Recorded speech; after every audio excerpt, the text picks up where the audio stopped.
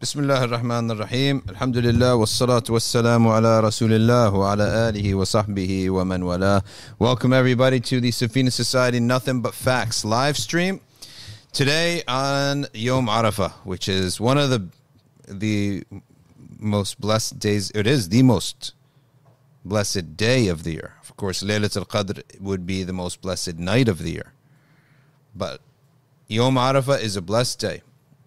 And it's a day in which most of us will be fasting. And if you're not fasting, then you could at least increase some ibadah. And today we're going to turn to the book of Allah subhanahu wa ta'ala. Yesterday we didn't stream, as you must have realized, because we had a big event Sunday that ended way late at night, from 7 in the morning to 11 p.m. And when we got here, we realized the cameras aren't here. And then by the time we got them, because we used the cameras, by the time we got them, it was too late. Nonetheless, we had been reading the tafsir of Surat Al-Jumu'ah. Okay. And we will pick up from that, because that's all we do, reading. And that's how you're going to learn. Okay. I see some of you commenting on our logo rebrand, which that logo will be shifting around everywhere now, and we will be swapping it out, and it's a more sleek version of it, less busy, and it has the name right there in it. So that was the new logo, and just a little tweak. The old logo is a great logo too, but it's for digital content, it's a bit busy. And the old logo has a black and white, what's called in Islamic art and architecture, the jagged ablaq, but jagged, okay, going like this. And I thought, I loved it. I always loved it, but also at the same time, I thought it's a good symbol of the dunya, because it's black and white, and the dunya is good things and bad things. Dunya will always have good things and bad things in it. So, it was like the ocean that the ship is on, symbolically, is like the dunya. So, and there are some things about the dunya that I wanted to talk about. But firstly, we have to get back to where we left off in Surat Al-Jumu'ah. Okay. أعوذ بالله من الشيطان الرجيم. قل يا أيها الذين هادوا إن زعمتم أنكم أولياء لله من دون الناس. Okay. فتمنوا الموت إن كنتم صادقين. This ayah says, so, O you who have been guided, the Jews, if you say that you are the awliya of Allah and nobody else is, you say you're the chosen people and nobody else is, then why don't you want to die? Okay, so seek death so that you can go to paradise, right? You would want, if you know you're going to paradise, you wouldn't be afraid of death. Is that right, young man? If someone's going to paradise, heaven, he would not be afraid of dying, right? Because what comes after death is way better. Okay? وَلَا يَتَمَنَّوْنَهُ أَبَدًا. But Allah tells us they would never, ever desire maut. وَلَا يَتَمَنَّوْنَهُ أَبَدًا بِمَا قَدَّمَتْ أَيْدِيهِمْ. Okay? Why? Why would they be afraid of death if they know that they're going to meet Allah subhanahu wa ta'ala? Simple answer. Their deeds are terrible. They betrayed so many prophets, so they don't want to go and to face a reckoning of their actions. بما قدمت أيديهم والله عليم بالظالمين. قل إن الموت الذي تفرون منه فإنه ملاقيكم. Remember, when you recite Quran, the ta should not have a whistling to it. It should be ta, dry ta. Should not have a whistling to it. Okay. ثم تردون إلى عالم الغيب والشهادة فينبئكم بما كنتم تعملون. Then you will be, whether you like it or not, okay, you will be returned into a world in which you are in bodies, and your Lord will judge you, okay, what you used to do. This is it's essence of the concept of religion, but in Judaism, they don't have a concept that you're going to go back, there's a resurrection, you're going to be judged. It's almost as if the afterlife is just like a maybe not. You know that in Judaism, that's how it is. It's not certain. It's not an article of faith that there's an afterlife. The way we have as an article for part, it's the essence of Christianity and Islam. There's an afterlife, right? And that's where all the justice. If justice doesn't happen in this life, it happens there. Okay. Right? And there's heaven and there's hell. But they don't have this concept. And I was shocked when I was teaching at Yale and a Jewish girl, I passed a sign-in sheet around and she says to me, "Can you just write my name?" And I looked puzzled and she said, "Yeah, because it's one of the high holy days. We can't use tools." Right? So I said, "Okay. I respect, you following your law." So we end up talking because there were other students were coming in, and I said to them, there's 2 Orthodox Jewish students, and I said to them, "Tell me guys something. The Maimonides, of course, Maimonides is the Andalusi rabbi. He's a major Andalusi rabbi from Andalusia, and he migrated and he became the doctor of Salah ad-Din al-Ayyubi, and his nickname is the Rambam. The Rambam. You like that nickname? Rabbi Moses ben Maimonides, the Rambam. So he's their Jewish rabbi. So I asked him, he's a big deal in Judaism. He said, yeah, he has a lot of writings, mainly in medicine, but we consider him a heretic. I was like, why? He's like, because he took a lot from the Muslim scholars. He borrowed from the Muslim scholars too much. And he borrowed things from the Muslim scholars that were not... Did you type it in? Maimonides heretic? Yeah, see? So he borrowed too much from the Islamic scholars. He took our books of Aqidah and he basically mimicked it. And he said, for example, what is necessary for belief in God? What is impossible to believe about God? What is possible? And then one of the arkan is he said that there's heaven and hell. Okay? And Maimonides is considered a heretic for that. So I was like, what do you mean that heaven and hell is not part of your beliefs? They're like, yeah, there's maybe an allusion to it in the Torah. I was shocked. I was like, well, then what is the purpose of all this law that you do? All this sacrifice, all this essentially misery. It is miserable.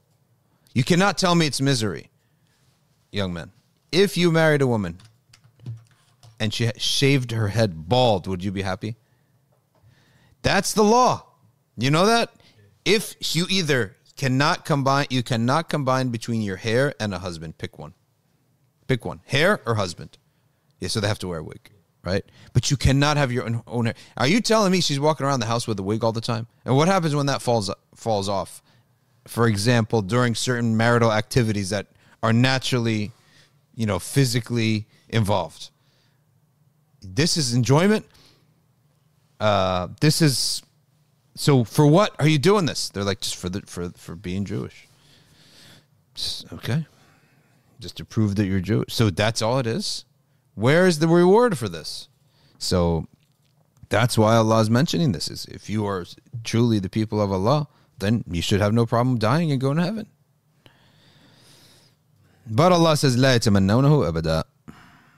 يا أيها الذين آمنوا إذا نودي للصلاة. Now Allah subhanahu wa ta'ala then addresses the believers. Because the first one was, يا أيها الذين هادوا. Those who were called Jews or called the guided ones. And in the past, they were guided. There's no doubt about that. Up until Prophet Isa, they as an ummah at large were on the haqq. As an ummah at large.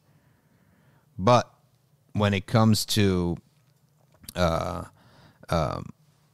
prophets, yes, they did many wicked deeds. And finally, the last straw was what they did to the Prophet Jesus, Isa ibn Maryam. So he then says, يا أيها الذين آمنوا إذا نودي للصلاة من يوم الجمعة. If the call to prayer is given on Friday, okay, then إذا نودي للصلاة من يوم الجمعة فاسعوا إلى ذكر الله وذروا البيع. Why did Allah say rush to the dhikr of Allah and leave off trade? Because the previous week, and Jummah was not a fard yet on the Muslims. It was a custom that they were observing. Okay? It was a custom. In that custom, they would give a speech and gather on Friday. So it wasn't obligatory upon them. The drums beat, and in the olden days, when someone beats the drum, that means there is something unique entering the city. So they all go and they see what's entering the city, and they find a big caravan filled with khairats, raisins and different foods and things like that. And in those days, that would be sold real quick. Okay? So they all ran to get their share of the goods. Okay? And those people would come in, set up their stalls, and they would sell really quick. So they all left the Prophet ﷺ except the 12. 12 Sahaba did not leave the Messenger Muhammad ﷺ. And so the Prophet, peace be upon him, then said, if you had all left, this whole city would have burned. So next week now, Allah made it obligatory and specified Dharul Bay', no buying and selling during this time. Okay? Because also, it was a noble Sahabi, I think it was Abdurrahman ibn Auf, who had come in with the caravan at that hour, and he wasn't, there was no law against buying and selling at that time. So he ate, he bought and sold. I'm fasting, I'm thinking of iftar time. So he bought and sold, and there was no prohibition there. So now the prohibition comes down. Dharul Bay' ذَلِكُمْ خَيْرٌ لَكُمْ. Let's see now what the Mufassirin says here. وأراد بهذا النداء الأذان عند قعود الإمام على المنبر للخطبة. There can be two adhans on Friday. The adhan of Dhuhr and the adhan of قعود الإمام. You know that in my PhD, I did i'rab of everything. If an Arabic word came after of, I made it مخفوض, majrur. Right? I gave it jar. So I wrote, for example, of Imam al-Haddad. I wrote the whole PhD with i'rab of like words like of, the word after it I made, if it was Arabic, I made it majrur. Like, for example, this was in the letter of Imam al-Haddad, I put Imam al-Haddad. Right? Majrur. And then there was Professor there, Matrudi. He didn't like me at all. He did not like me at all. I think he's in like a Athari, Hanbali maybe. But he was annoyed the entire exam. I wonder if he's still around. I don't know. But he was, I think, a Salafi scholar. But he was annoyed the whole time. And he said, he looked over to his partner. He says, is of harf jar? Right? Are there non-Arabic words that are harf jar? So he made me redo the entire thing. I had to redo the entire thing. I also did i'rab when it was mudaf and mudaf ilayh. So anyway. So عند the adhan of qu'ud al-imam. That's the adhan we're talking about. So if the adhan goes off for dhuhr, okay, I can still buy and sell. I have to stop buying and selling, all right, as soon as the adhan of the imam comes, the imam sits down on the minbar, and that adhan is given. Okay, we have some graduates from Sunday's graduation signing up here on Instagram watching. Congratulations, graduates! Yeah, they graduated Sunday. No, high school. So, yeah, they're the high school, summer school down the road. Okay.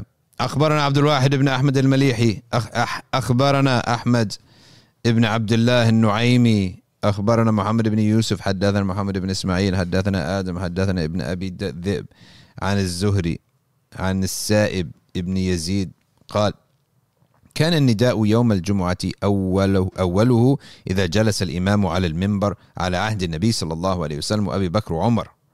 In the beginning, there was one adhan. In the time of Abu Bakr and Umar and the time of the Prophet sallallahu alaihi wasallam, they would sit at dhuhr and the adhan would be called. However, in the time of Uthman, kathura an-nas, there was a lot of people. Okay. Sorry, there was. Hold on a second here. Yep.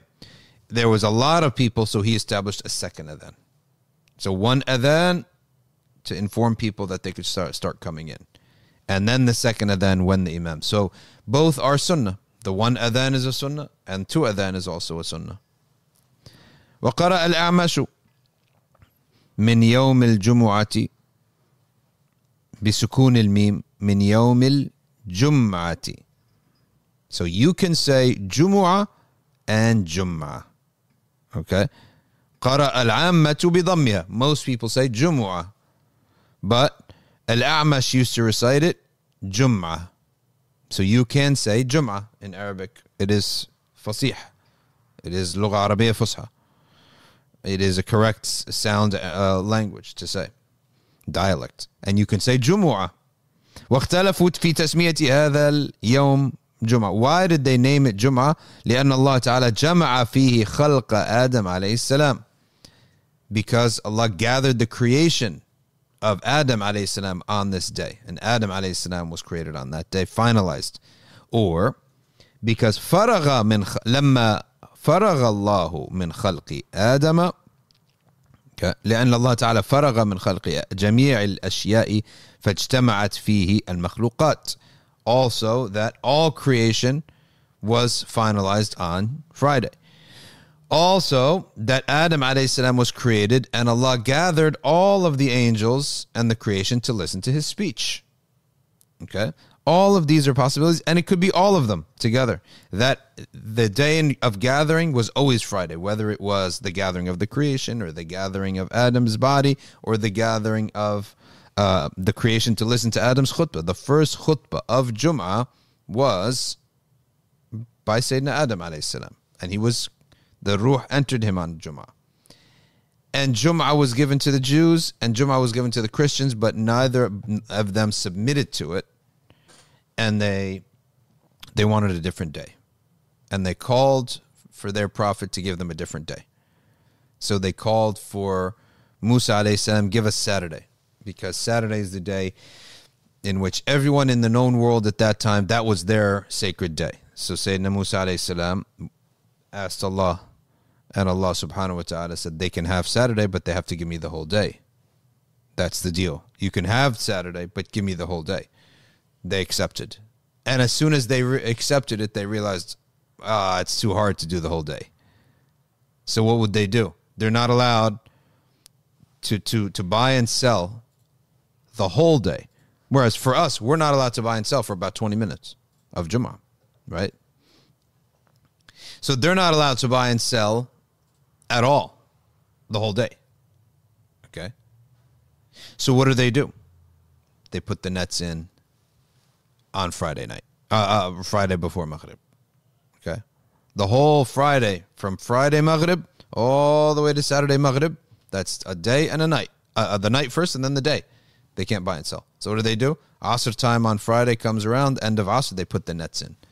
Because Allah tested them, and Allah has the right to test people. He has the right to test people's iman. And He tested them by showing them schools of fish jumping up on Friday. What? That's the rule. Can't buy and sell, can't fish, can't work.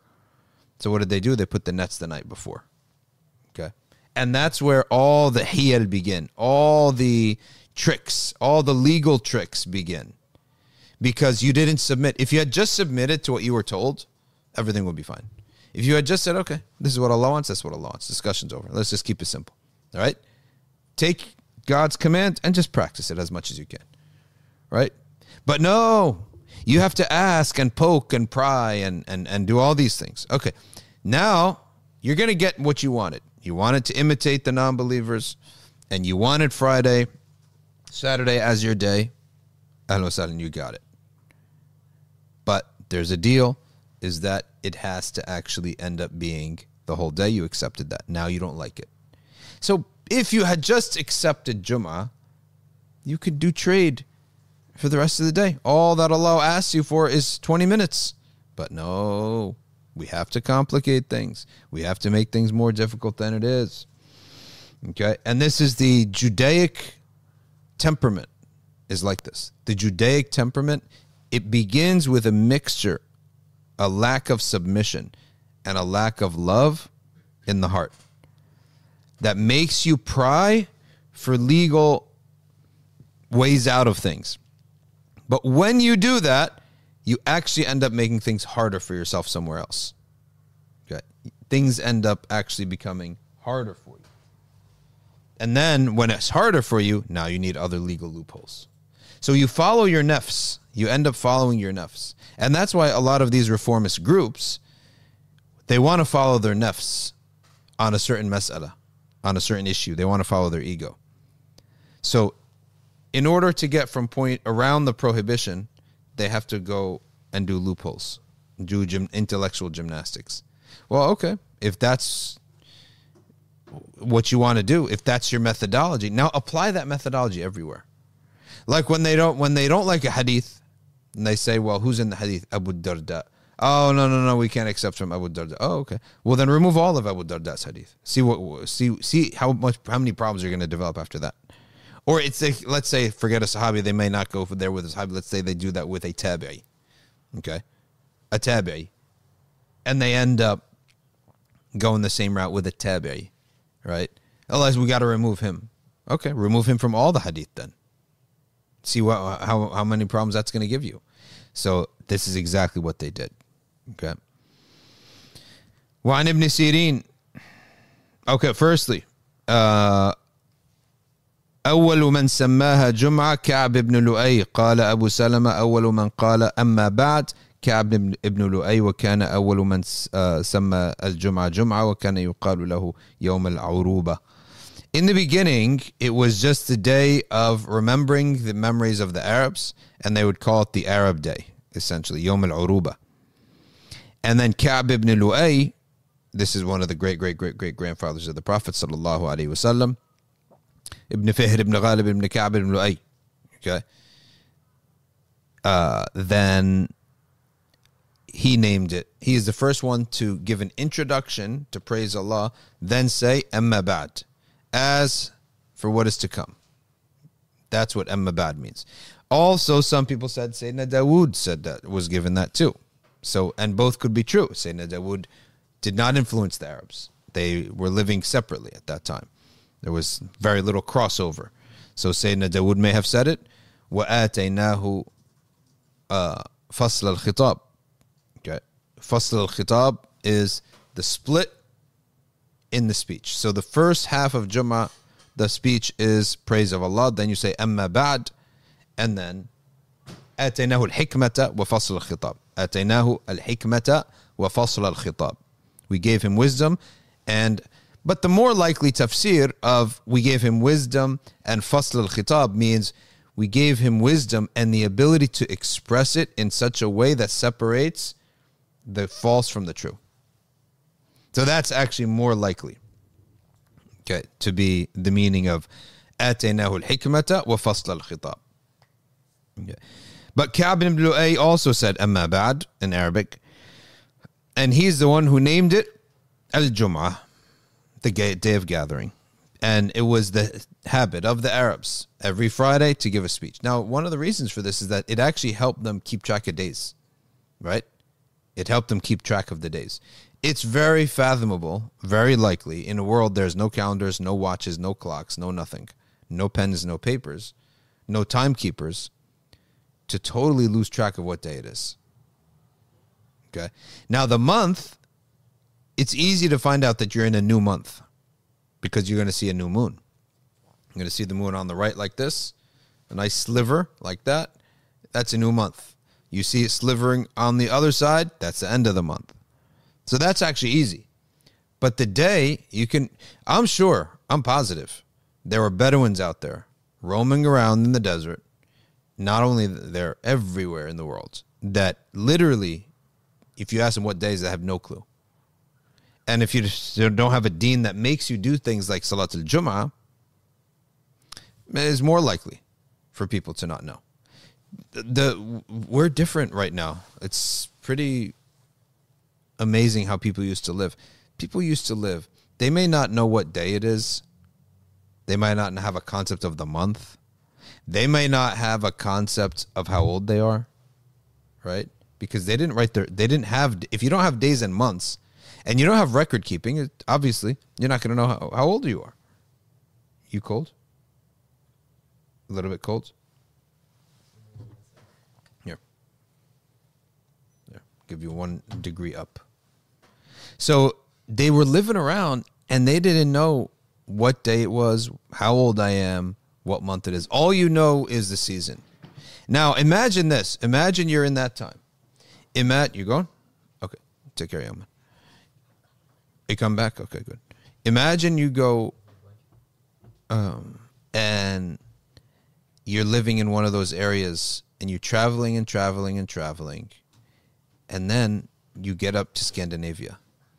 And the day keeps getting longer and longer and longer without you realizing it until the day is like entering into the period of time where it's 6 months.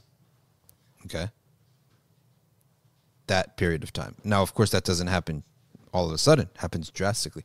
But just imagine the mindset of people. What were people thinking back then? And by the way, we don't believe that people were just dummies and lost. No. Allah subhanahu wa ta'ala has always been helping people. Okay? Always been sending malaika to give guidance to people, even in their dunya. Okay? And knowledge of the dunya is extremely important. I was just reading from Shifa al-Qadi Iyad. The Shifa of Qadi Iyad, he was saying there that the prophets they have absolute perfect knowledge of deen. And they have perfect knowledge of the dunya in general. Generally, the industry of fishing, generally the industry, like how does trade work? How does the dunya work? Why, he said? He said, we must affirm this because the prophets came to legislate the dunya, the use of the dunya. How can they legislate something that they're unaware of? They come to do da'wah in the dunya, so they must know the politics of the tribes that they're dealing with, which actually shows that a Muslim who excels in the dunya, this is something important. Okay? It's important to excel in the dunya because the sharia applies to the dunya. Where does the sharia apply to? To the dunya. You can't apply Bab al-Buyu'a, the chapter on trade, if you don't know anything about business. You can't apply the commandments to da'wah if you don't know the inner working politics of the community that you're dealing with. You're just going to step on mines and blow things up and destroy everything. Right? If you are clueless. So the concept and the idea that a person lock himself up and just study the deen day in and day out, this actually, Sheikh Zuhairi is against this. He himself, he had a law degree, right? He was proficient in a secular field, right? The field of whatever the Algerian law was, okay? And he recommends people be proficient in a field, some fields, have some worldly knowledge. You need some worldly knowledge because where does the Sharia apply? You apply it to the world. So, and this idea, and I'm telling you, I've suffered from it, many have suffered from it, of seeing people who just lock themselves up. All they do for their whole life is memorize the Quran and memorize fiqh and study and teach, but they actually never interact with the world. They end up driving everyone absolutely nuts because their perspective is skewed on everything. They're completely impractical, and probably because they put all their eggs in the one basket, and that mountain got really high, of that knowledge got really high, I'm telling you, some kibr gets involved. No doubt about it. Some arrogance is involved there, right? Because you're so much, or you imagine yourself, maybe you are, extremely proficient in one silo, right? And you don't even know how this would apply in the rest of the world, or what about the rest of the world. You just focus on one thing. And then when you measure everybody by that one side, imagine somebody who was really good at doing push-ups, and it's not so difficult within a year to, with your eyes closed, knock out 500 push-ups a day. Within a year. It's not unfathomable. Anybody, no matter how skinny you are, right? Your arms get used to it, and you get big and you get strong, right? 500 push-ups a day. Easy. Then everyone that you look at, you measure them on their chest and their bicep, right? You're just tunnel vision. No. Proficiency in having some knowledge of the dunya. There are some scholars out there. Sometimes you see the best of scholars is because they have perspective and they're doctors. And all those scholars with Sheikh Hussein Abdus Sattar, a lot of them followed his path. They're physicians and they're scholars. And I had not ever met Sheikh Hussein Abdus Sattar until last December, Umrah. And it's a funny story. I saw him. Someone said, "Oh, that's Sheikh Hussein Abdus Sattar." I walked right up. I said, "Assalamu alaikum." He looked at me and said, "Wa alaikum salam." And I was like, okay. I mean, he's really a big scholar. He's a doctor. I don't expect him to maybe have, that kind of personality that's out there and bubbly. Next day, I'm sitting there having the breakfast. He comes up to me with a big smile on his face, and he said, "I need you to forgive me yesterday. Firstly, I didn't know who you were because I don't watch the internet," he said. "And secondly, I had the most massive migraine," and he has a migraine problem, right? "I had the most massive migraine." He went on and was so gracious and so kind and so effusive in his support for the work that we do here that I was embarrassed, because he's older than me. He's older than me. He's extremely accomplished, if you ask me. Someone who is a medical doctor, not just any old medical doctor. He's in his field. If all he did his whole life was just the medical field, he'd be accomplished, because he wrote the book. I think he studies diseases. Pathology, I think, is his field. Pathology.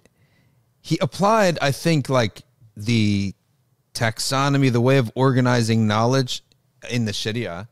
He applied that to the field of pathology, wrote a textbook, and that textbook now is the textbook. You don't go through medical school, through pathology, without reading his book in one of the classes. And I also heard that in his school, or in medical school, he teaches at the medical school, he teaches like it's a dars, right? He sits, he opens the book, just like we're opening the book, and he gives a dars, and his students, they love it so much, right, that at one point they told me like they printed T-shirts. It's like a little pathology cult because they love this class so much. He didn't do it the way like many professors do it, just show a slide or show a video. He opens the book, so there's no distractions, just the book, right? And I even heard at one point they were sitting in a circle. So, proficiency in a worldly field is extremely valuable. In some worldly field or other. There's no such thing as just deen, that's it. Okay? There he is. He pulled up. You know this book. I don't know anything about medical. Subhanallah. But I know this book. Fundamentals of Pathology. Usul al-Pathology. Usul al-Amrad. It's essentially what he titled it. I guarantee you, if you open the book, you're going to recognize like probably going to have the tasmiyah, the fada'il of the subjects, right? All right. The benefit, the thamra, you can download the book. Just open it up. Yeah, let's see what the index looks like. The usul here. Chapter 1. Principles. Go back to the index. Yeah, there. Yeah, there. Stay there. All right. Contents. Chapter 1. Inflammation. Chapter 2. Principles of neoplasia. Whatever. Chapter 4. Homeostasis. Okay. Chapter 5, red blood cell disorders, white blood cell disorders, vascular pathology, cardiac pathology, respiratory pathology. So all the diseases of the blood cells, the diseases of then he gets to the gastro, the diseases of the respiratory system, all these. And when you look at it, it's just like, it literally, to me, has the same look and feel as a fiqh manual, where Roman numeral 1, boom, A, boom, boom. That's how it is. So, excellence in a field of the dunya. Also, it removes from people a lot of, feeling like you're useless, right? The feeling of uselessness, the feeling that you're not effective in life, that you can't earn a salary. It's not accepted. So that's when people think like ulum, I have to study ulum ad-dunya, I'm taking these IT classes, and I should be studying fiqh. You can study fiqh, but you need to be good at a field, right? Be good at something. I read that yesterday in Shifa of Qadr Iyad. You never cross past a book in your house except you take it and just give it a minute or 2 minutes. Okay.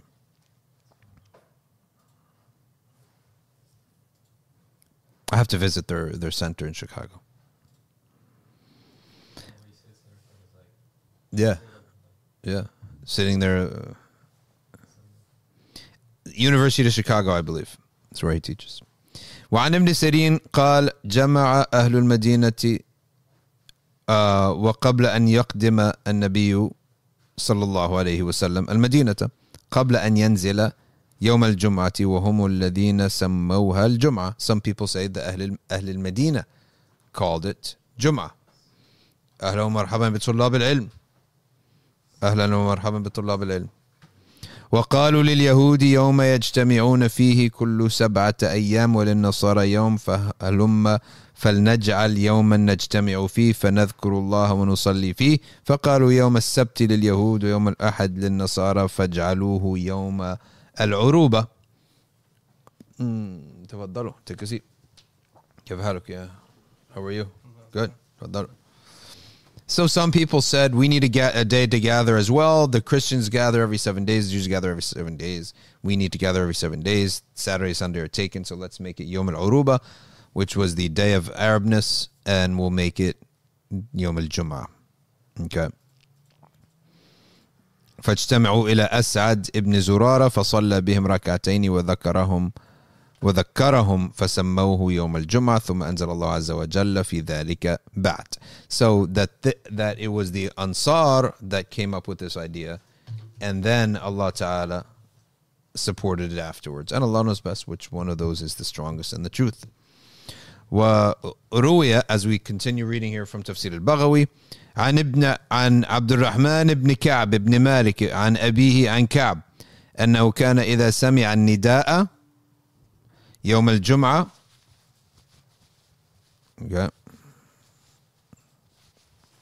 سمع النداء يوم الجمعة ترحم لأسعد بن زرارة فقلت له. So every time he would hear the adhan, he would say, may Allah have mercy on As'ad ibn Zurara. I said, every time you hear the adhan of Jum'ah, you pray for mercy for As'ad ibn Zurara. He said, yes. لأنه أول من جمع بنا في هزم النبيت من حرة بني بياضة في بقيع يقال له بقيع الخضمات. قلت له كم كنتم يومئذ قال 40. Okay, so he's basically saying he's the first one to gather us in an area named such and such, and we were 40 people at that time. وأما أول جمعة جمعها رسول الله صلى الله عليه وسلم بأصحابه. The first Jum'ah that the Prophet gathered with his companions. ذكر أهل السير, the people of the Siyar said, and that the Prophet صلى الله عليه وسلم لما قدم المدينة مهاجرا, when the Prophet صلى الله عليه وسلم arrived at Medina مهاجرا. Okay. المدينة مفعول به, مهاجرا is a hal. How did he arrive? He arrived as a migrant. He didn't arrive as a resident. He arrived as a migrant. It's from the mafa'il. Okay, from the mafa'il. That describes how someone did that, something. Okay, what we would call an adverb in English. This is a maf'ul. نزل قباء. He settled in Quba. على بني عمرو ibn Auf, at the area where Bani Amr ibn Auf used to live. وذلك يوم الاثنين لثنتي عشرة ليلة خلت من شهر ربيع الأول حين امتد الضحى. So this was on a Monday. 12 days had passed from Rabi' al-Awwal. So therefore, it is the same day of his birth and the same day as his death, according to some records. Because if we're going to be honest with the matter, there is many different sayings of when the Prophet was born, alayhi salatu wasalam. But this was one of them, okay, and the strongest of them. And is also that it also was a Monday in which the Prophet sallallahu alaihi wasallam arrived at Medina. Okay. And it was the 12th of Rabi' al-Awwal too. فأقام بقباء يوم الاثنين. So he stayed in Quba on Monday, Tuesday, Wednesday, Thursday, and he established his masjid in those days. Then between on Friday after Dhuhr, he left them. Okay. And while he left them, he left Friday morning. While the sun was up, أدركته صلاة الجمعة في بني سالم. When he was at Bani Salim, he was traveling through the area of Salim ibn Auf, all right, in the stomach of the valley, في بطن واد لهم, Dhuhr came in. Okay. وقد اتخذوا في ذلك الموضع مسجدا. They had already established a place for a masjid there. فجمع هناك وخطب. So the Prophet ﷺ gathered there and he gave a khutbah. Okay. So it seems as if this was part of the Arab life. On Friday, when the sun is up, gather everyone, give a speech. Okay. And this was their method of knowing what day of the week it was. So the months we know because, as we said earlier, you see the moon in the sky, right? So you know what month you're in. You know the month is beginning and ending. However, how do you know what day it is? How do you pin? So one day has to have an event in it that pins us to that day. And it has to be pinned to also something that's also constant, which is the sun. So it makes most sense when the sun is all the way up. That makes sense because everyone knows the sun's up, right? The sun is clearly up. The highest point it is where there's no shadow, literally. Okay? And there you give a speech. Okay? You give a speech about the affairs of the community. And then that will pin you. Now everyone could say, how many days since that? Right? 1 day passed, 2 days passed, 3 days passed. And if you have a group of people, you won't have a mistake on how many days passed. Okay? And so, you see, the deen of Allah Ta'ala also gives us a worldly order to help. And this is what Islam provided. A worldly order, a way to pin down what day of the week it is, right? What month it is, and all that. Okay, also the holidays, month of Ramadan. Month of Ramadan comes. Let's say you're out, live as a Bedouin. You may not know, is it Safar? Is it Muharram? Is it Jumad al-Ula, Jumad al-Thaniya? Or Jumad al-Ukhra. But once Ramadan comes, now you say, yes, we hit one full moon since Ramadan. So we're in Dhul. Now, we now have Hajj coming. And so Hajj will be another pin. So now we definitely know what month we're in. Once paper and documentation developed, then it was easy. But you have to imagine that a lot of people in the world lived in a world without paper, without documentation, and they lived out in nature, like the Native Americans. Their life was so different, subhanAllah. Their life, the way they lived was it's one of those things that if there was ever a historical time period I'd be interested to spend a year, it would be that. If there was one incident I would like to see, it was the flood, the day of the flood. Firstly, I'd like to see what humanity was like at that time. Because they were ummah wahida, they were one nation. They were one people. They were not races, languages.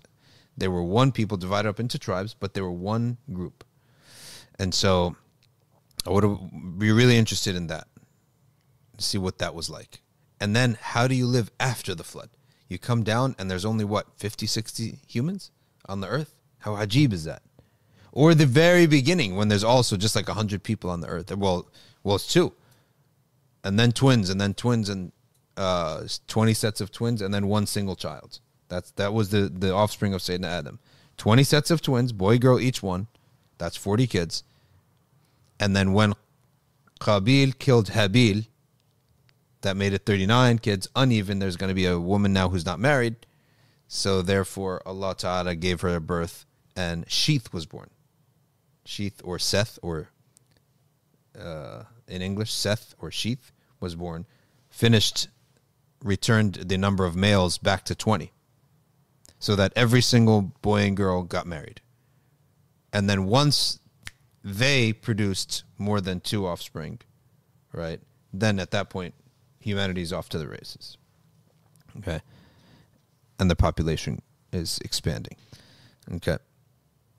I did hear from Maulana Anis. He put something up, but he removed it. I don't know what it was. Maybe it was a narration that he wasn't exactly solid about, but he did say that in Akhir al-Zaman, one of the problems of Akhir al-Zaman is that childbirth will come to an end.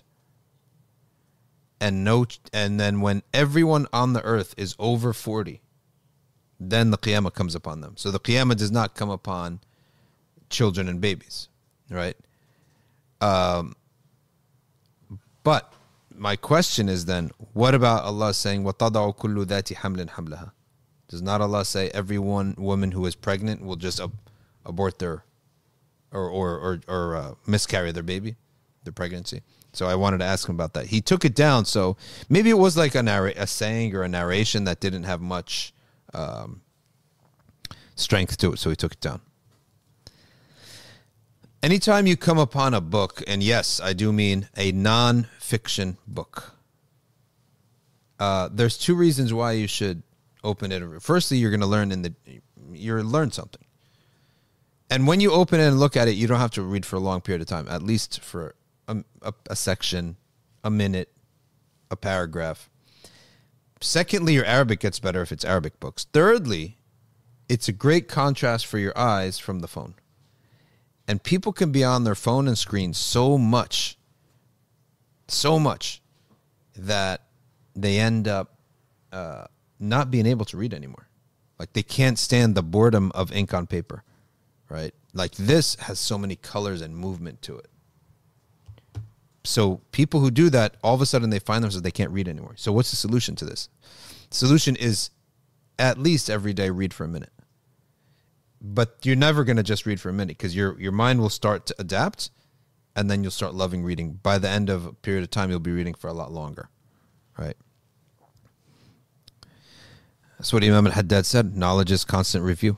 عن ابن سيرين قال جماعة أهل المدينة. We read this one. We read all the way here. Okay. وقوله تعالى فاسعوا إلى ذكر الله أي فامضوا إليه وعملوا له. Go to it immediately. No delays. No doing anything when you hear the adhan of Jummah for male residents who have attained the age of puberty. وليس المراد من السعي الإسراع. It's not does not mean a sa'i here like the sa'i of Safa and like running.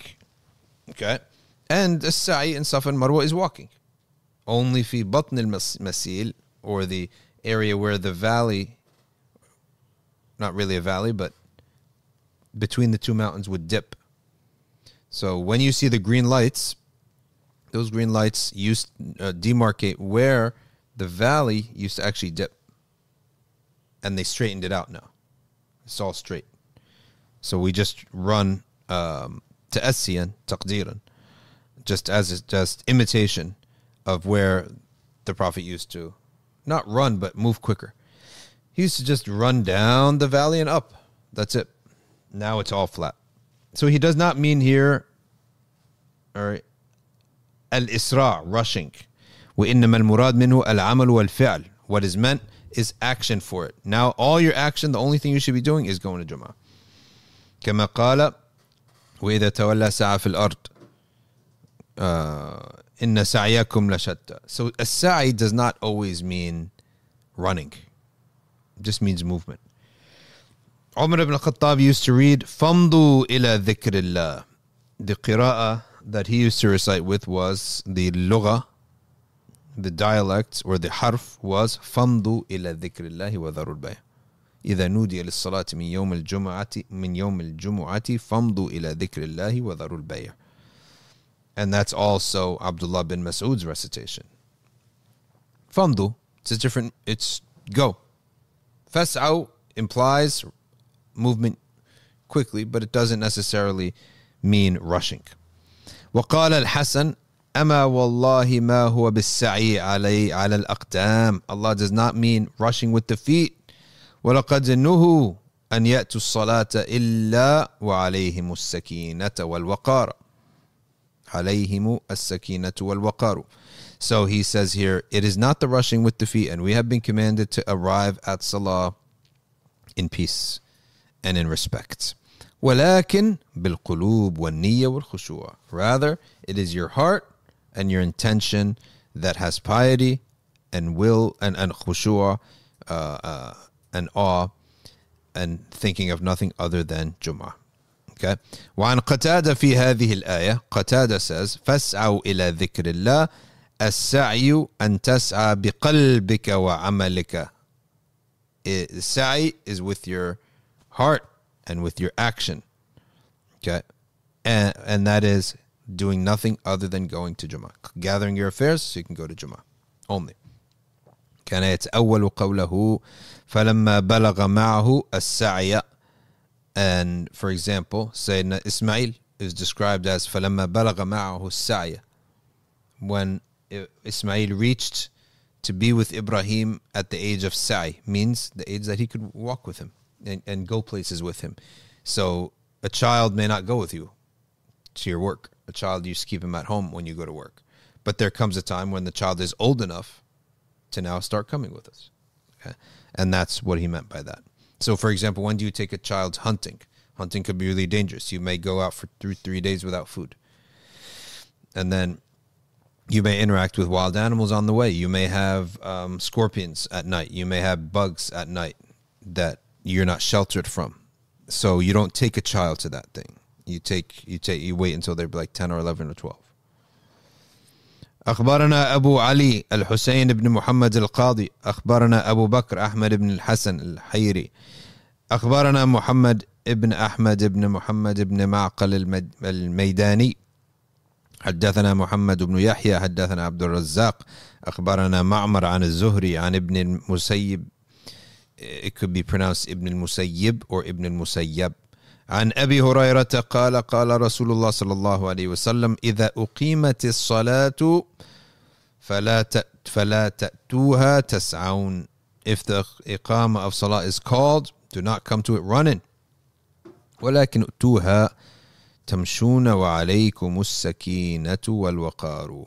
Come to it walking, and upon you is serenity and respect. فما أدركتم فصلوا. What you catch of it, pray it. وَمَا فَاتَكُمْ فَأَتِمُّ. And whatever you missed, then make it up. Okay? وَقَوْلُهُ إِلَى ذِكْرِ اللَّهِ أي الصلاة. And we'll stop here for the reading of the tafsir. And we will pick up, inshallah, next Monday in terms of the tafsir, because we can go to a couple other segments. First segment is that what's going on out there? Who's yelling and screaming like that?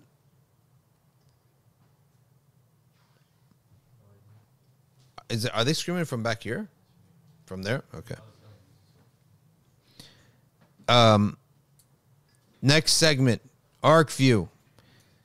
Starting July 8th is back. Classes are back. Sheikh Noah Saunders will be teaching tafsir for ArcView Plus. ArcView Basic will have kids, we'll have Tasawwuf, we'll have Fiqh, we'll have also ArcView Plus, you have Sharh of Jawharat al-Tawheed is continuing. The commentary of Jawharat al-Tawheed by Sheikh Usama Salhiyah. Okay, so go to arcview.org and sign up on ArcView and sign up for option 1 being ArcView Plus, option 2 is ArcView Basic. Okay, so that's segment number 2. I want to mention that. We also, Omar, can you pull up our eye care center? Who is our guy? Okay, Ocean County Retina. We have students here from the Darul Fath Intensive, so you guys can go get your eyes checked. Ocean County Retina, right? And so he's one of our supporters, and he has a successful eye care series of medical practice, number of offices where he sees patients, and may Allah give him tawfiq. Okay, now segment number 3. I want to make a comment. When someone pulls up a quote about a person that they find blameworthy, Is it fair for someone to reply and say, oh, that quote is from a long time ago? Is it fair? If so, when? Omar, what do you think? Repeat the question. If I bring up a quote, let's say I bring up one of your quotes, right? Yeah, we're talking about Someone says, for example, oh, that's from a long time ago. And just so, let me tell you, because people brought it up with me. They said, Sheikh al-Bouti, you love him so much. Look what they said. And people do this with other shuyukh too, right? They pull up the quotes. Oh, you said this. Here it is in your book, blah, blah, blah. Your sheikh's book, your beloved sheikh, who you look up to, your elders. Is it fair now, as a response, to say, oh, that quote is from 5 years ago. That video clip is from 7 years ago. That clip is from 700 years ago. That quote is from 700 years ago. Is that a fair response? No, that's a logical fallacy, right? That doesn't change the fact of what it is. Because the Jews, they killed Prophet Isa ibn Maryam, or they plotted against him, or they feigned him guilt, or at the very least, they rejected him, right? Did all the Jews reject him, or those who were living at that time rejected him? Right? Those who were living at that time. Yet all of you approved of it, and you never negated it, and you never broke from that statement, right? So you're guilty of it too. So likewise, the when you can say, oh, that quote was from a long time ago, that only works if you retracted it. And in that case, you wouldn't care when the quote was. You would bring up that you retracted it, right? Oh, that quote's from a long time. Yeah, but I retracted it. People make mistakes all the time. You know why the brothers got upset online? Because it seems that I didn't give much weight to the idea of a scholar being seen with the oppressor, and it does give the image, and I'm not going to go into intention of someone like of people. We can't go into the intentions of people, okay? But it would seem that you are insensitive towards the victims of this oppressor.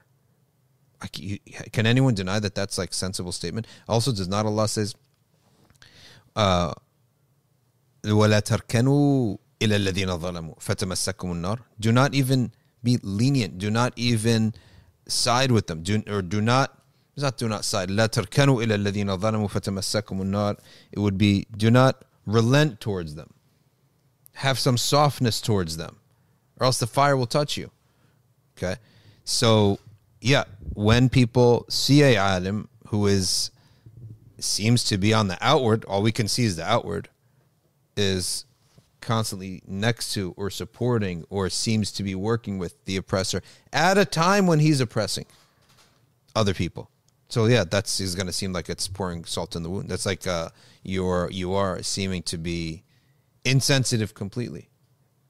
And but Sheikh Saeed Ramadan al-Bouti is not the only one whose stuff is brought up. Other people, everyone, some quote or something will be brought up. But the logical fallacy of that quote is from years ago, or that debate was from 100 years ago, or that's not the answer. That's a logical fallacy. Okay? The answer is, did you retract it? Right? Did you correct your position? That's the correct answer. Right? That's the correct.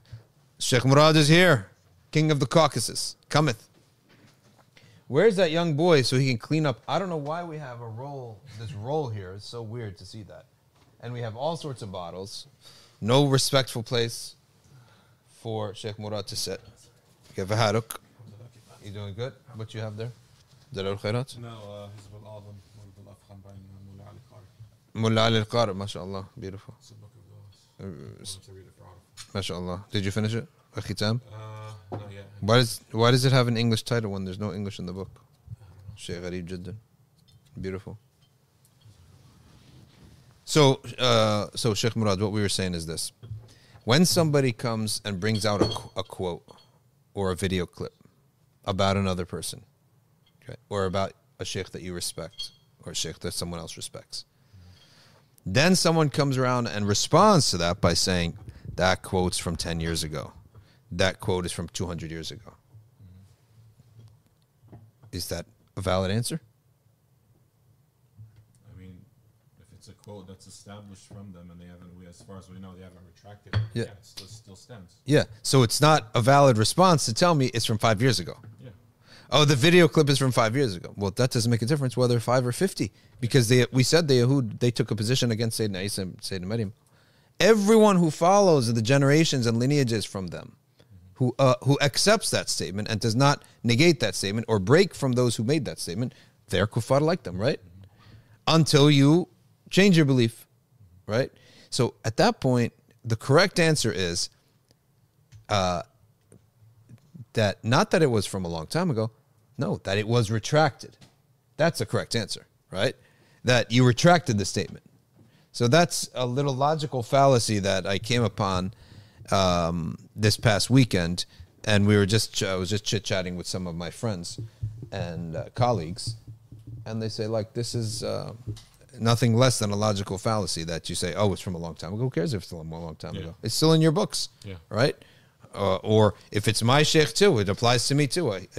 Do I follow shuyukh who are ma'sumin? I don't follow any sheikh who's ma'sum that I know of, right? Isma's done with. There's no one ma'sum. There's mahfudh. But we know the mahfudh only in the past. I don't know if he's mahfudh in the future, right? And there's no such thing as, the word ma'sum means he's impossible for them to commit sin. They do not disobey Allah by their intrinsically, Allah gave it to them, created them with that quality. That's only prophets and messengers. But a regular person can attain wilayah and attain the level of hifd, which means Allah protects them from committing sins. But that's like a description that we see after the fact. That's not a status that you can say, oh, he is that level, or he is this, that, or the other. We will say that after the fact. We can say that about their past. We can say that in the past 5 minutes we were mahfud from sins. I don't see that we committed any sins, for example, hypothetically. So no one's ma'sum, and everyone can make khata. So now the question is, if I have a great scholar that I love and respect, and a khata was established for him, at what point can I take his past knowledge, and at what point can I not take his past knowledge? That is the real question. So what do you know about? Is Sheikh Murad's mic on? Yeah. Okay. What's the question again? If a mistake is established for my sheikh, at what point, or what level of mistake still allows me to go and benefit from that sheikh's knowledge, and what level of mistake and error makes me cancel all of his past knowledge, benefiting from his books that he wrote when he was at a time everyone considered him upon guidance? I mean, I remember a quote from Sheikh Abdul Qadir Jilani, where he says that if your sheikh makes a mistake, then bring it to his attention. Yes. Or have someone bring it to his attention. And if he retracts, then that's good. Yeah. Right? If he repents and retracts, then that's good. If not, then leave him and continue to follow the Sharia. So I guess it would depend on the nature of the mistake. Was the mistake... So there's several components to it. Like, does he retract his mistake? Does he acknowledge it's a mistake? Because it could be he said something and didn't know what he meant, and it's just a slip of the tongue, and he wasn't aware of what the consequences of those words, and that happens all the time. Yeah. Was he aware? So it has to be understood. Does he acknowledge it as a mistake? What kind of mistake was it? Was it in the fundamentals of Islam? Was it in the fundamentals of Ahl Sunnah wal Jama'ah? So the way I would assess it would be, based on these type of things, that, what kind of mistake are we talking? Are we talking about a mistake in the basics, the foundation of the religion? That's enough to, warn and to, What about his past books that are authorized, that everyone knows are excellent sources of knowledge? At what point are we allowed to take from them, and at what point do we not? Yeah, I mean, if the past books there's nothing problematic in them, and they're still beneficial, and they still have that knowledge that you can benefit from, and they don't contain any problematic things, then you can benefit from them. Yeah. And if you want to make it a point of, like a point of warning, or what do they call it, like desertion, you can let people know, just so you know. Yeah. Disclaimer. A disclaimer, yeah. You can make a disclaimer like, this book is from an author who today is saying such and such, although this particular book does not contain those things. Yeah. That's how I would look at it. That's the right way to do it. Now, if you love that person, is that spiritual blockage? To love that To person. love someone despite that mistake, would we experience some kind of blockage? I mean, if In ourselves. I guess it depends from what aspect the love is coming from. Mm-hmm. So, if that love is loving good for them, Mm-hmm. that they retract and that they stay on guidance, and we wish for them to come back and amend themselves. That's what out of our love for them. That's different, right? I mean, you have people who are they might have family members who are disbelievers and they still love them. That's true. And they would love for them to come back they would love for them to be guided, love for them to come to Islam. Mm-hmm. So I guess it goes back to, what is the objective of that love? Is that love, you're aware of the mistake and you don't care and you're going to continue to love the person? I could see that as a blockage. Yeah. But you have love for that person but you want them to leave that mistake and come back to guidance. Out of your love for them, you want them to do that. Yeah. That's the way That's a sensible answer, because we don't expect anyone to be masoom, and you don't have to go and defend every inch of everything that any of your teachers do or say. Yeah. You don't do that for your parents. You don't do that for your mother and father. You don't have to do that for the shiyukh either. And it liberates you, because I'm not cutting the sheikh or disrespecting him just because one mas'ala I'm going to part ways with him on that. And in West Africa, North Africa, they're extremely free in this regard. And I have seen, I'm not going to say names, two muftis. One is the sheikh of the other. And they're on a plane. And they get served the halal meal on the plane, and it's chicken. And one of them says, no, I hold the machine slaughter is not valid. Mm-hmm. And the other is also a mufti, right? So he said, La, Sheikh, it's valid, right? It's valid because there is no nas specifying the necessity of the ittisal. So that means, like, what's the difference between a knife? I have the chicken here, and I have a long knife, and I cut it from there. What's the difference? All right, what happens now if I remove the hand, and I put a mechanical hand, and I just push a button? So mechanical, that's a machine slaughtered, right? So leaving aside that the slaughter actually occurs correctly, that we have to agree upon. But the use of the machine. So they differed on the use of the machine. So the sheikh said, no, I don't accept that. He said, okay, good. More chicken for me, right? Right? And he kept taking it, right? So they also differed on the salah in the airplane. Because one, the connection to the ground. Mm-hmm. This is actually a mas'ala in fiqh. Mm-hmm. So in one case, one mufti said, we make up the prayer when we get there, because it's not the conditions aren't met for salah. Okay. And the other said, no, we do pray. So they went and separated on all these masail. Okay. All these masail, they separated on these. Mm-hmm. But let's say hypothetically it was that's just ikhtilaf, really. That's not even khata. Yeah. But if we're saying a misguided error where you're actually doing harm to the ummah and emotions are involved, even that, we should be able to have a situation where we can say, I'm not going that route on this matter. He's still my sheikh in usul and aqidah and fiqh and all. You're still my sheikh on that. Like, we should be able to have an adult mind where we could separate between masail. And we do this all the time if you have a big family. Oh, I love him to death, but on this subject, don't bring up this subject. We do this all the time with our family. And some families are such that when you get invited to their house, they have to give you a warning, or they have to prep you, mm-hmm. right? Okay, you're going to meet so-and-so and so-and-so. Everyone's fine. This person and this person, don't bring up this subject. I had students of knowledge going with to see other shiyukh, mm-hmm. and they would say, do not mention sheikh such and such. Like they have beef with each other. We should be like that. And we should be able to say that for anyone in our Senate, if someone came up with a statement from Imam an-Nawawi that was wrong is wrong. Right? That's it. We could say that statement right there as not right. And here's the thing. If there's ikhtilaf on it, bring people who are not connected. That's the thing. So what happens when there's ikhtilaf on it? When there's, no, I think it's okay. No, I think it's not okay. Well, why don't we then bring strangers who are learned? People who not from our mashrab, our center. Like in West Africa, they don't always read Imam Nawawi, right? They don't read Imam, you don't see in West Africa Imam Nawawi quoted for a lot of things, right? Why would they need him? For Sharh Muslim, they have Qadi Iyad. Yeah, Sharh Muslim. For Shafi'i fiqh, of course, they don't use him at all, right? So someone could come and look, you're an outsider.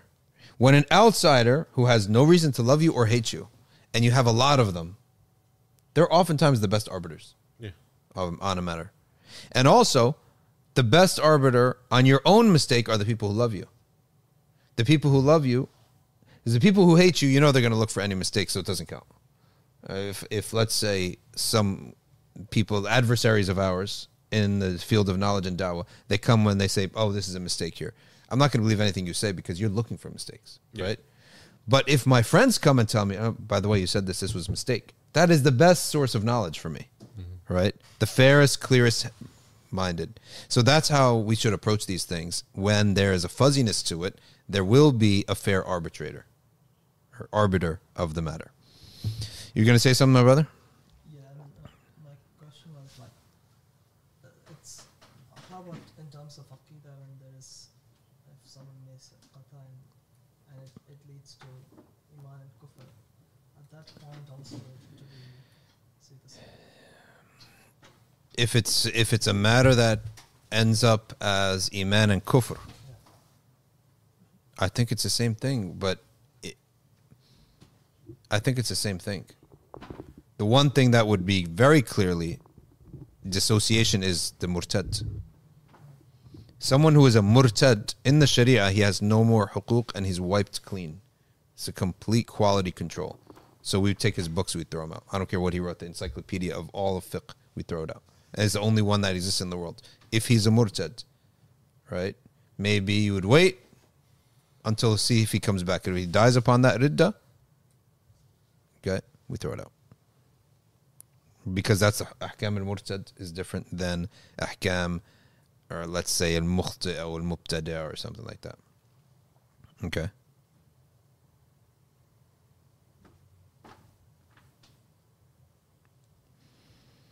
All right, let's start going to segment number 4, your Q&A.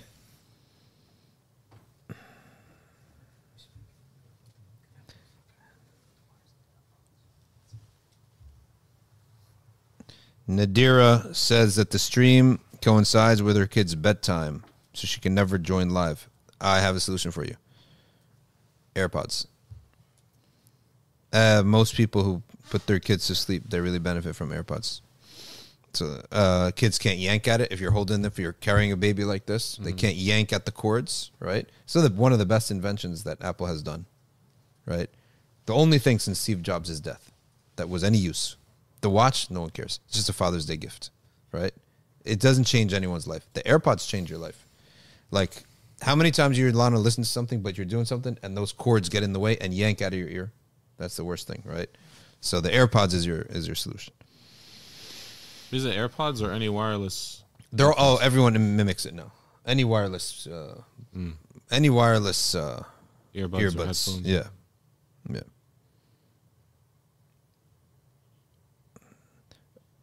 All right. Any comments or questions?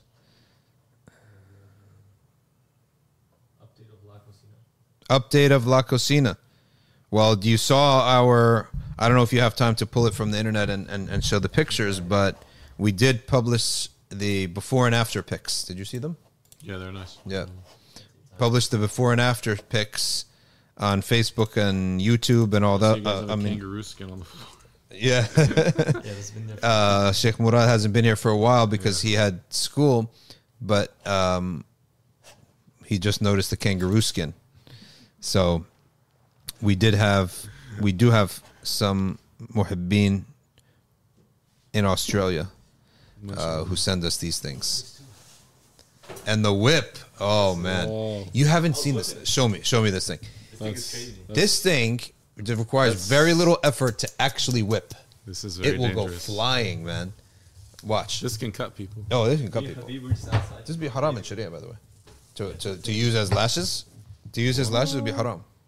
Watch. Watch out the other way. Watch how quick this thing actually. Well, the whole thing will. See that? It's not like a belt where you have to actually put effort because it gets so light at the end, right? It gets so light at the end that it whips real quick. This is gnarly. Yeah. You can go outside and test It goes from thick to thin. What was this used for? Horses, maybe? Will we read Shifa of Qadi Iyad here? We should. I was actually intending to bring it. On the section that the Prophet, all the messengers, it is a necessary belief of ours that they did have certain knowledge, not dhanni knowledge, certain knowledge about matters of the dunya. Doesn't have to be the specifics, right? But they did know about this world. They were not clueless of the world. Okay. So, but that whip, I mean, security guard can hold it. No problem. Where's the bow? Huh? The bow and arrow? There, bow and arrow. Oh, no.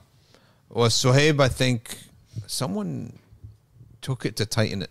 Yep. There's a watchtower and like a guard on You guys Yeah, have from there. an Outback arsenal. Yeah. That's what we have, an Outback arsenal here. Okay, question here for Sheikh Murad. What is the best online website bookstore for Aqidah books? Best online website. English, I'm assuming they're For asking. English? Yeah. The thing is, from my personal experience, is that different stores will have different titles. So you have like Al-Balagh bookstore and Yeah. others, right? Ismail books are, sorry, that's Arabic. I remember, I'm just thinking off the top of my head, Balagh bookstore for English only. The problem is, and I'm not saying this to like praise myself, but alhamdulillah, like I've weaned off a lot of English books. Yeah. And that's the reason why like I was selling them. But I think Balagh bookstore has a big selection if you're interested. Balagh bookstore. Yeah. And that's in California, right? I think it's in the UK. I think Oh, who did we go to in California? that was Jarir Books. And what do they have? Only Jarir Arabic? Books they have a lot of Arabic books. Mostly I remember Arabic when we visited them. Yeah. So I'm not sure. But I remember they had a lot of Arabic books. They might have some English books like that are Arabic based, but Yeah. you know, my philosophy is that all of us need to we're all at different stages in our Arabic. Yeah. But we should have the goal to wean off translations Yeah. and do our best to Get to the original. get to the original books in the language. That's why the best translations are the ones that have the text under the Arabic, so you can actually judge yourself. I don't keep an English book unless it has the Arabic now. Yeah. So the only way I'll keep an English book, for the most part, is like you see that right there, like Bidayah fi Usul-ud-Din. Yeah. That will have the Arabic and the translation. Yeah. So I can use them both as a reference. If I want to see what the translation says, I can look at that. If I want to see what the Arabic says, I can look at that. Yeah. So always, I believe with the translation, we should keep the original Arabic text inside of it, even if the person can't read it, just for the benefit. This of one another has reader. both, right? Yeah, that has both Yeah. the Arabic and English translation. Yeah. That's what it is. You got to inch away at the Arabic. In Arabic, you will inch away at it. It's not hard. It's just going to take a while because I've never seen anyone try hard at it, and eventually the door is going to break down, and you'll be reading all these books. Yeah. And that's the key. All right, next question here. What is the wisdom of the hadith that the age of the ummah is 60 years? Allahu A'lam. What we can. It's just a description, I would say. It's just a description, but it does have a fiqhi basis, though. The fiqhi basis is that it does give us an answer as to when we would give away the money of somebody in inheritance who it disappeared. If you go to abwab related to al-mafqud, the person who's been lost. At what point do we take his money and send it and give it out in inheritance? This mic is about to break. Our engineer, if you can fix that. Appreciate it. It's about to fall. Yeah. Just need to tighten it. Yeah. Okay. So that hadith does have that value. The average age of the ummah is 60 to 70 years. And why is that? Of the individual. It allows you to actually gauge yourself. So I'm close to the end. I'm in the end period. The end period is 60 to 70. Anything beyond 70 is extra time. Next question. Read me a question. Bunch.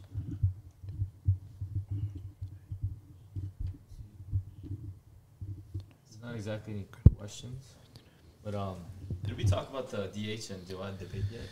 No, I didn't watch it. Or see clips. Are there clips? Anything good? I haven't seen clips, but I watched like a couple hours. And I actually mixed watched. opinions. Oh yeah, what did you find of it? I mean, I watched like the first few hours. Entertaining. Like Jawad, like always, he went off topic and he started bringing in like different things that weren't related to the debate.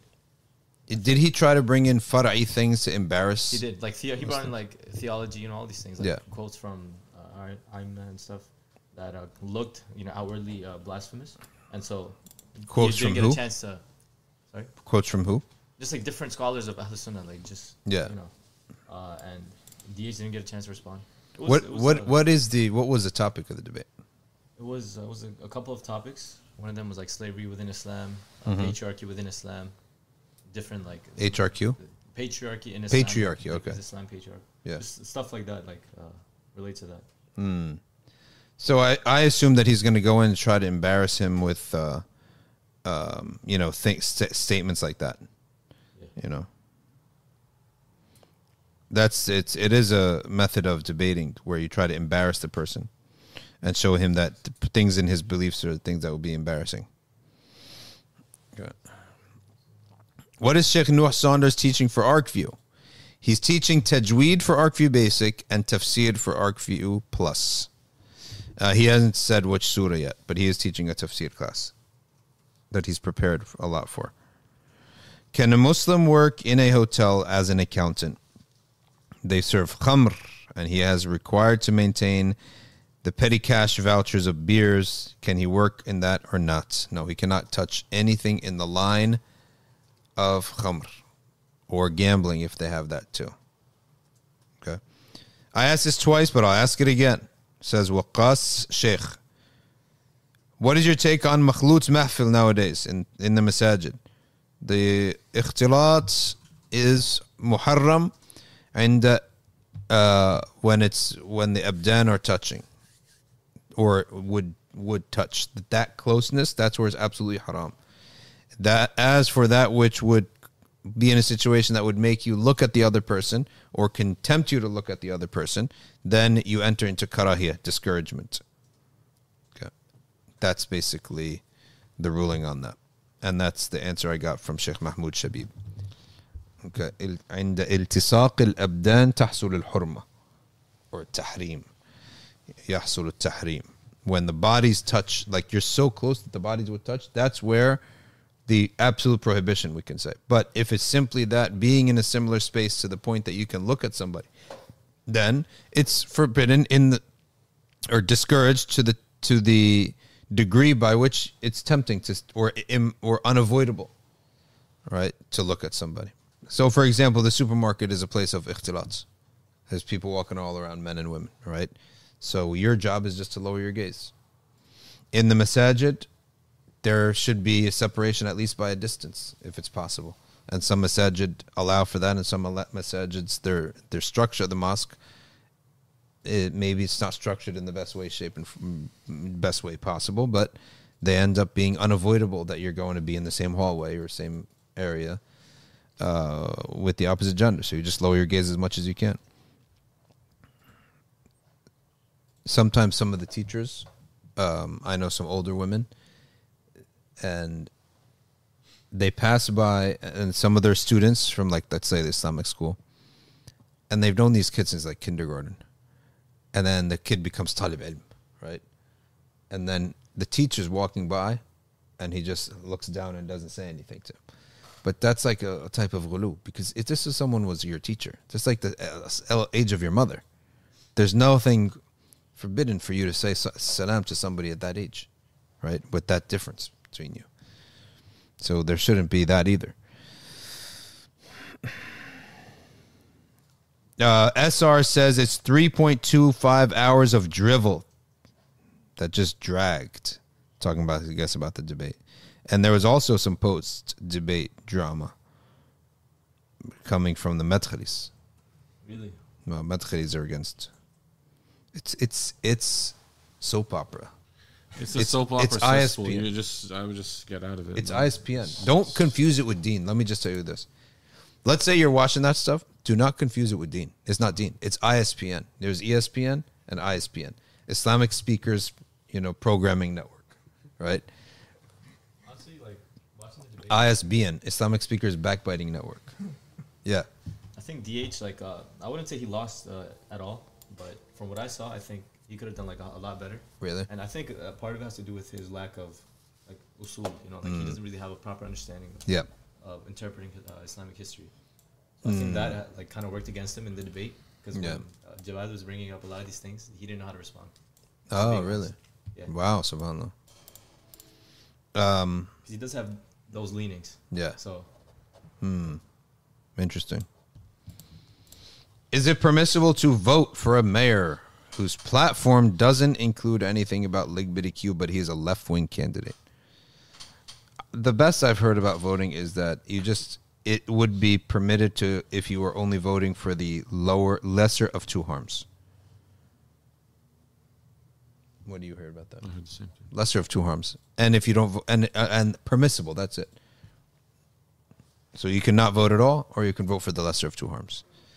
If the lesser of two harms is known, at least to you, then maybe, I can't ever say incumbent, but it may be appropriate or encouraged for you to choose the lesser of two harms. But who's deciding lesser of two harms, right? Mm-hmm. Who's deciding that? It's a judgment. If you forget which rak'ah you're in, do you need to do sajid sahu? You need to add one rak'ah and do sajid sahu after the salam. Okay.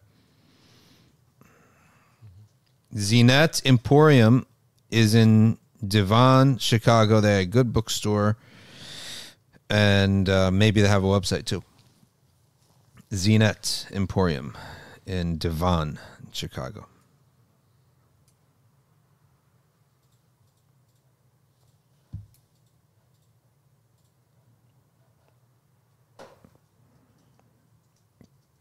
Wow, Kareem Earl Reed III. He says he hasn't visited NBIC since 2015. All right, so we're now heading on 8 years. So come by, inshallah. A lot of brothers moved. There's always people moving in and out. Can ilm al-ladunni ever go against the Quran and the Sunnah? No, of course not. Never can go against the Quran and the Sunnah. Is udhiyah wajib to the Maliki? Sunnah mu'akkada. Sunnah mu'akkada.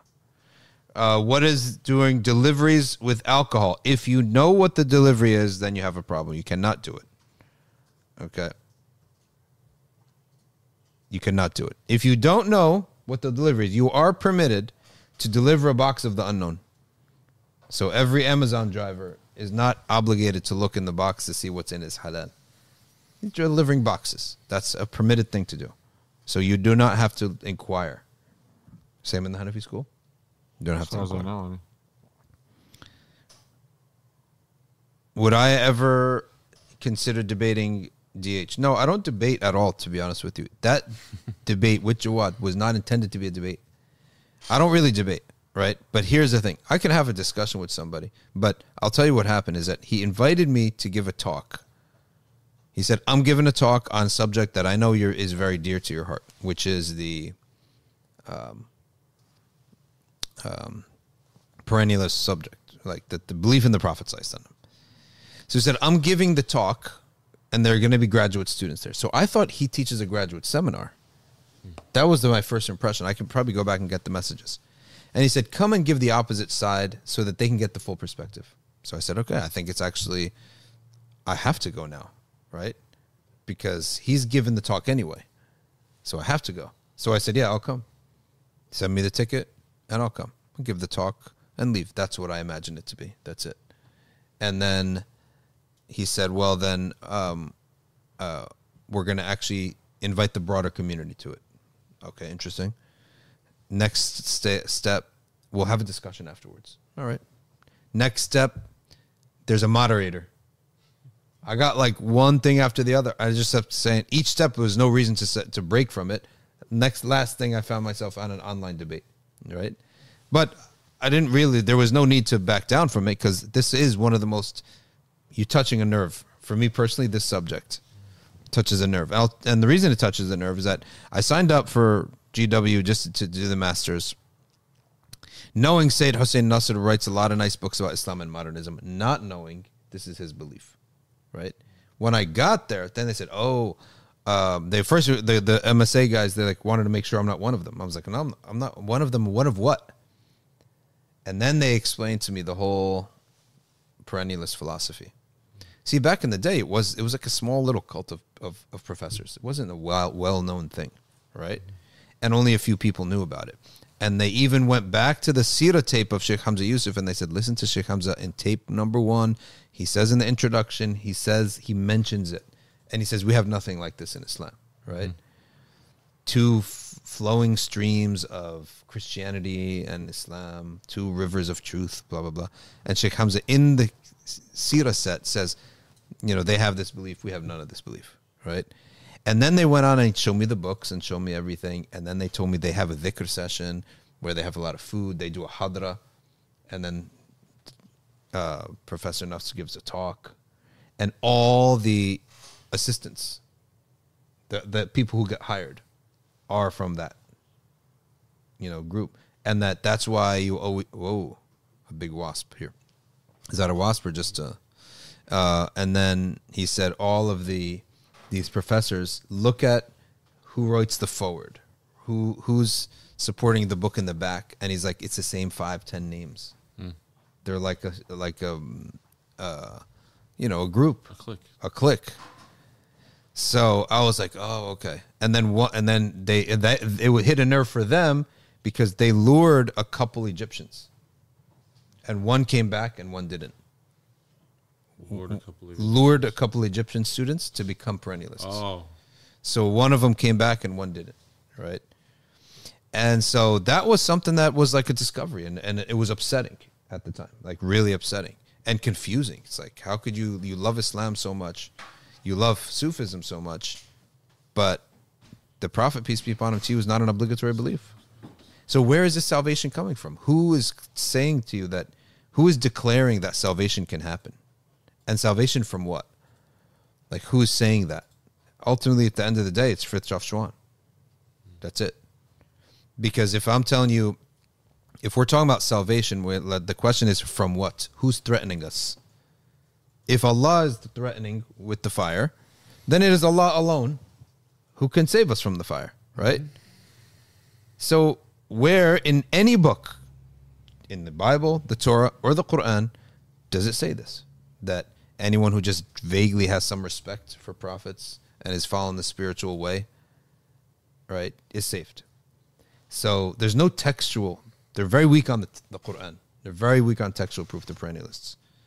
But all their proofs are like this mystical experiences, Fritjof Schwann, and all that stuff. And Fritjof Schwann, at the end of the day, Allah humiliated him, right? Because he's like a false prophet now. He's misleading people. He ended up dying upon Native American religion, okay? And he ended up in a lawsuit because of having nude hadras. And then minors were in the hadra too. So you all get together in Indiana where he died, and they're doing hadras in the nude. And they like wear a face mask so you don't get embarrassed, but then you're in the nude. And then a girl, little young girls now. So Allah humiliated you. You ended up in court for sexual, whatever you want to call it. Misconduct. Okay. And so that hit a nerve. Now, when I came, and I always had good relations with Professor Nas. He knows my position. I know his position. And at that time, 9/11 had just happened. So any Muslim was sort of together, right? And we really appreciated him as that. And he's a Shia to begin with, then perennialists. And I'm like, okay, in the world of academia, there's hardly any sympathetic people. So we got along fine. He knows I don't take from him. And he knows he can't recruit me to this because I have already established in what I'm upon. So we had a distance, but very respectful, right? Time passes, and it's now 15 years later. And this thing, I start seeing it seep into the common Sunni Muslim, discourse. And it just like, I can't take it because they're sneaky. They don't come out and tell you, we are perennialists, this is our belief. No, they put themselves in as regular Muslims, right? And it's sneaking in there, right? Just declare your name of your madhab, right? We are perennialists and we believe this. Okay, no, you have to be sneaky, right? So I was just really like inflamed that how, some scholars who know better allowed this, you ushered this in. And you don't see the threat and the danger of this. You're just assuming no one's going to follow it. No, people could follow it. And one kid did become a perennialist, or not become a perennialist. He went from a Sunni who attended the Rihla at Zaytuna with me. Okay, 16 years later, he's a British Pakistani guy. 16 years later, became a Catholic here in Columbia, New York. Columbia University, became a Catholic. And I don't know what his state is right now. Right? Through what? Through perennialism, right? So in any event, that was my thing. And to someone say, well, I'm not a perennialist, that's nice and wonderful, but I'm also not a Hanafi. I'm not a Hanbali. I'm not something doesn't mean it's kufr, right? So to say, someone says, I'm not a Hanafi, or I'm not a perennialist, that's okay, that's all nice and good. But is it kufr or not?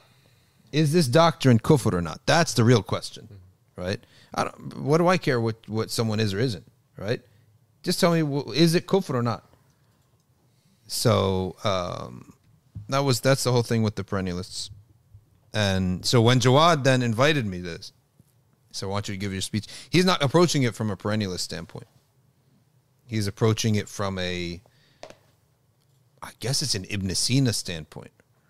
Or I don't know what the standpoint is, it's just a purely modernist standpoint, I guess. Do you think his intention was always to debate? Like you said, he started adding all these conditions. Was that like his plan all along, or just kept, You know what? It's interesting. I should probably go into the message. It's probably not Islamically appropriate to read exactly what the messages were. But I guess it was always a debate, but it wasn't come and debate me. Then I would have said, nah, I'm not, I'm not getting involved in a circus, right? Yeah. But it was in the beginning, 100%, it was come give the opposite talk that I'm giving to the students. Mm-hmm. As if he has a graduate seminar and he's going to give them a talk, and he's being fair and giving me a platform to give the opposite talk. Because he knew that this was an issue that I wrote about earlier. So, but I guess I'm assuming that he did know and plan just see how far it would go. So, Chocolate Wallace says, I watched all 6.5 hours of the debate. 6.5 hours? What? What? How much raghi can you do? Raghi. 6.5. 6.5 hours. It was comedy. One of the funniest. Wow. The funniest part of the debate, like in my opinion, was when Apostate Prophet, that Murtad. Yeah, that Murtad. Yeah. So they have this nickname. They call him Apus, right? And so DH was like referring to him as Apus. Yeah. And then Jawad accidentally calls him Apus accidentally. And then later he apologized. He's like, "Yo, Apus, Apostate Prophet, if you're watching this, I didn't mean to offend you, whatever. It's not Islamically in the Quran. We're not supposed to call people nicknames." Oh my gosh. Then, what is Abu Lahab? Yeah, exactly. You call someone a nickname so that it becomes known that people stay away from them, and you don't openly respect a mubtada for the sake of the common folk. There's so many things in the Sharia is not for your sake or their sake; it's for everyone else's sake. Mm-hmm. Also, if you look at the rulings of living in Dar al-Kufr, the ruling of the tahrim comes because if it's for your lineage, right? Because if one person goes astray in Dar al-Kufr, the whole lineage is shot. Then someone had to convert back into Islam. He will be absorbed into kufr.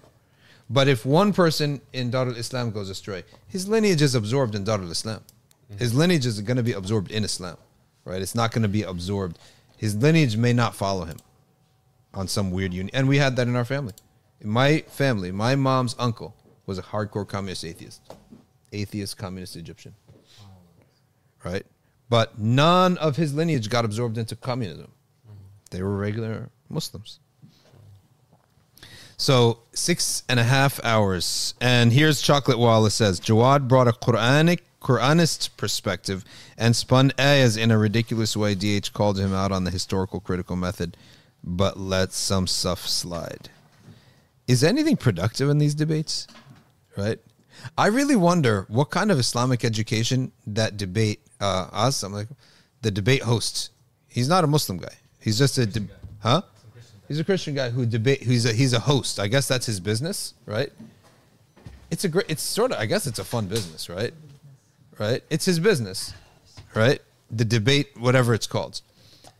But this guy, I wonder how much knowledge of Islam he has these days, because he's hosted a lot of Muslim debates. That guy, the guy who looks like Hamza Stortzitz. Yeah. All right, folks, we got to wrap up. We got one.